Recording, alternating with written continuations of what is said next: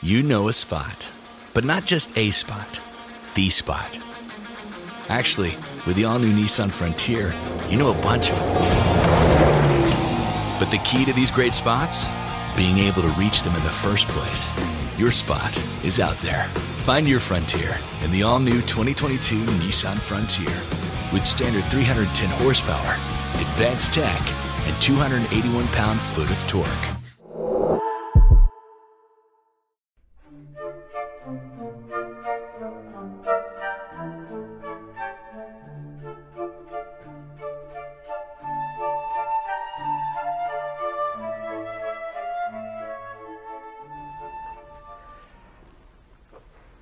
I guess if we put ourselves into that audience with the scribes and Pharisees, we might ask ourselves, do we reject or accept the word of Jesus? Put yourselves into that situation, and you might say, the first reading was Isaiah. He told a story. Jesus tells a parable, another story, pretty much referring to Isaiah's story of the people who didn't deserve what God gave them. Maybe we should think of what is our story. While we're listening to the scriptures and while we're reflecting on the homily, think of what our story could be. As we heard from Matthew, this reading and the readings following this and from the other Gospels of the last few weeks are apocalyptic. They're about the end times. The church uses these readings in preparation for the end of the liturgical year, Christ the King. So all the readings have to do with God coming back at the end and God wanting to know what we have done, what was our story while we were here on earth. And Jesus has those who, in his own society, in his own time, ignored him, rejected him, threatened him, killed him. What would our story be if we were there with Jesus? And what is our story today as we are listening to these readings? Let's just take a leap here. The readings are about, they're parables, we know. They're about gardens and planting and getting what you reap and the end of the vineyard and so on. So let's look at that. Let's start right there with the earth. How are we handling the earth? What is our responsibility to our common home, as Pope Francis refers to the earth? What has been our responsibility as we see people disregard, completely ignore, use for their own selfish reasons the gifts of the earth? Whether the gifts are the food, the actual dirt, the ocean, the air. Even our society is now, we're undergoing rethinking of some of the worst things that we've done to the earth and rethinking how we have polluted the earth.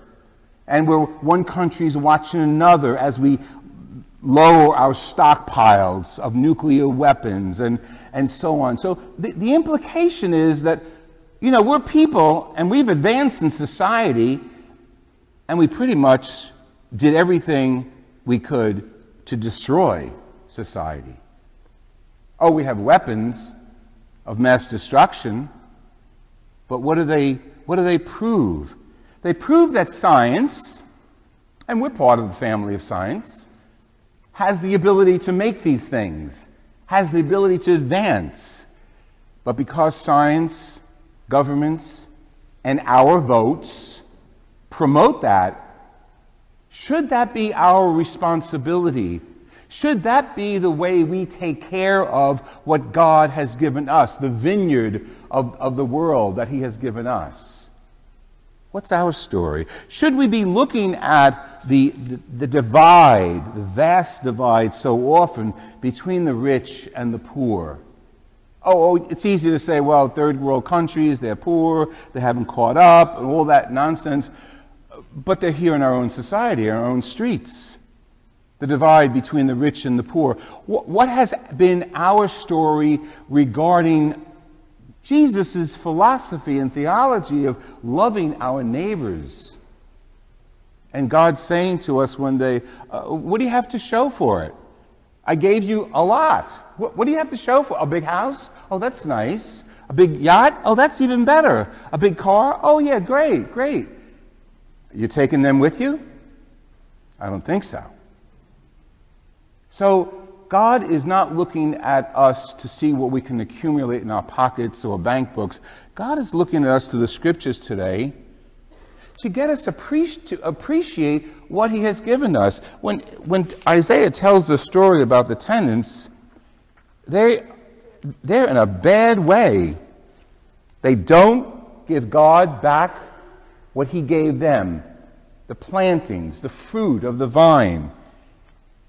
So therefore, he's going to bring them to ruin and have their, and this is a metaphor, it's a song, it's a story that Isaiah gave us. He's going to have what they had been given by God destroyed. And you know as well as I do, and our Pope Francis has mentioned it more than once, and his predecessors as well, we do have the ability to destroy the whole thing.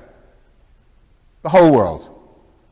Not you and I, but our governments and those that we support. And sometimes if we sit back apathetically, we are supporting annihilation. We're supporting poverty. We're supporting greed.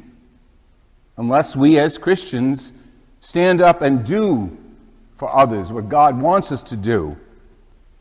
Currently, between Texas and between Puerto Rico and between South Florida, there's so much available for us to do to give back to God as he's given us.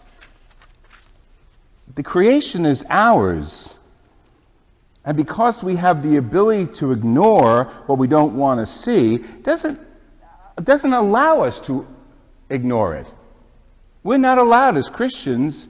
We're signed by the blood of Jesus to be his followers.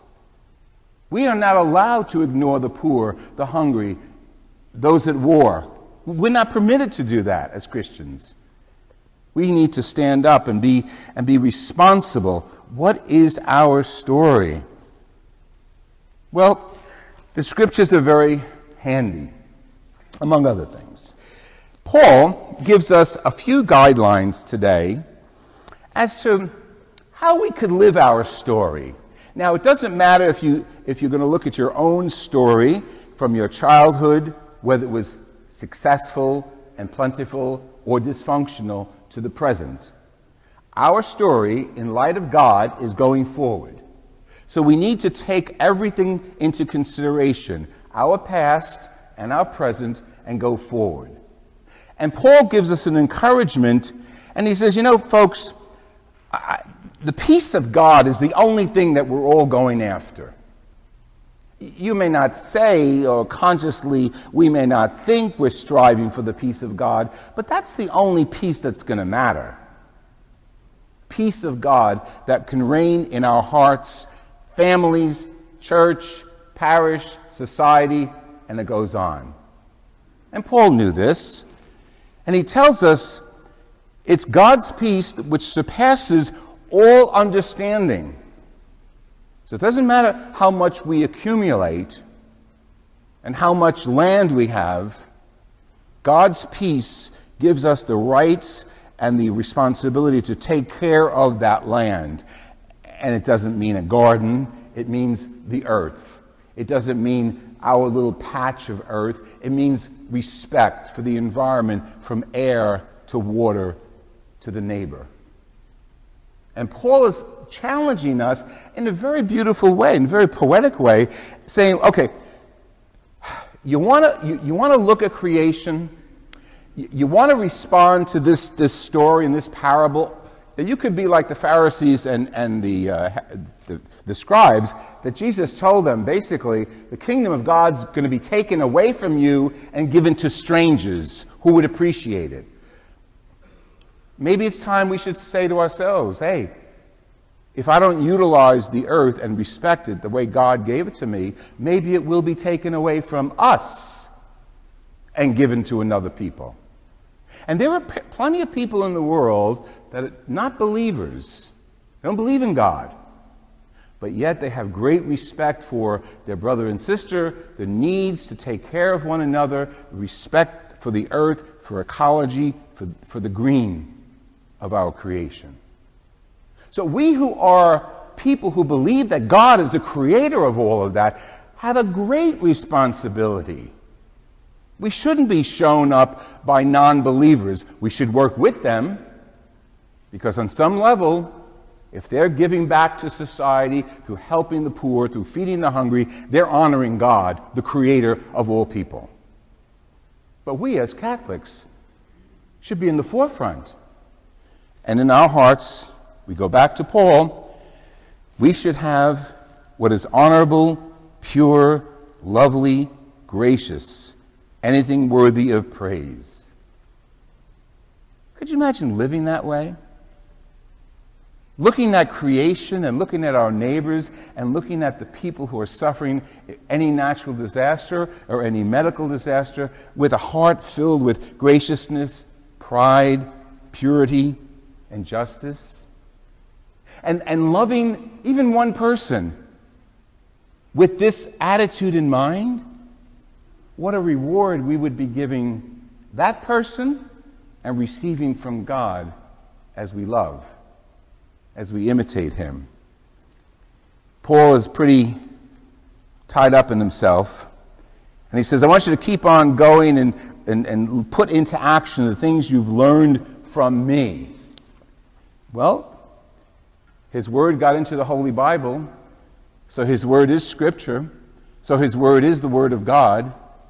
So if we have to use Paul, who was an outsider, who became an insider by Jesus himself calling him, we can certainly look at ourselves and say, we who are baptized, whether we were baptized as infants or as adults, we who are baptized certainly have the responsibility and the honor as Christians to live with hearts that are pure, to give our best selves to God, to take care of ourselves, our own health, our own nurturing, our own social life, our own communication with other people. And then it goes beyond us.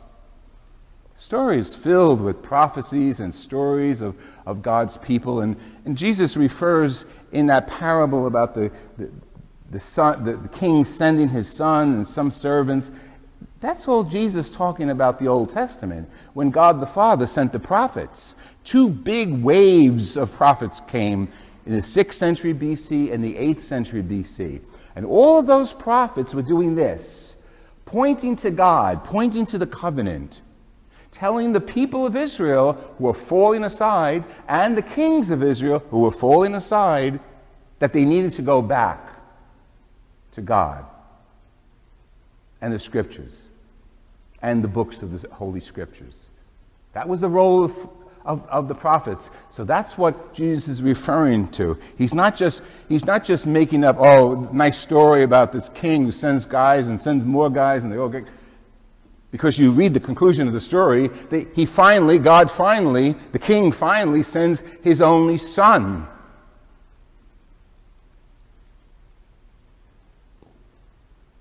And we have the crucifixion. The response of those who say no to God. They crucify him. What is our story? What are we saying to God through our daily lives? Are we using Paul's guidelines of purity and justice and graciousness and aiming at the peace of God within each of us and within each of your brothers and sisters? At the end of my yoga sessions, I started yoga as just restorative for my back and problems, but I've stayed with it and absorbed a lot of the philosophy of yoga. It's beautiful. It predates Christianity, as you know, from the Buddhists. There's one phrase that we use as we close the session. I approach it as a physical experience, not a spiritual, but of course, My body and soul are there. And the phrase is something I think Jesus would have us say to one another. It's namaste. And we do say it. What it means is, may the God in me honor the God in you. What do we say? And with your spirit. Let's share that Spirit of God that is within all of us. And then write our story.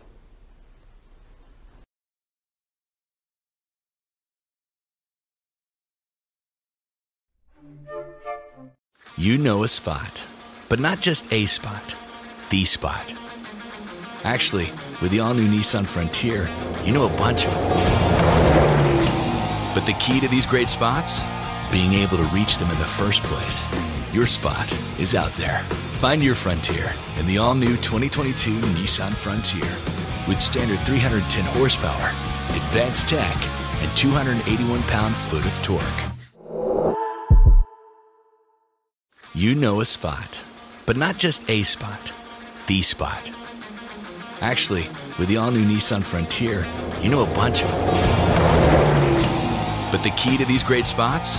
Being able to reach them in the first place. Your spot is out there.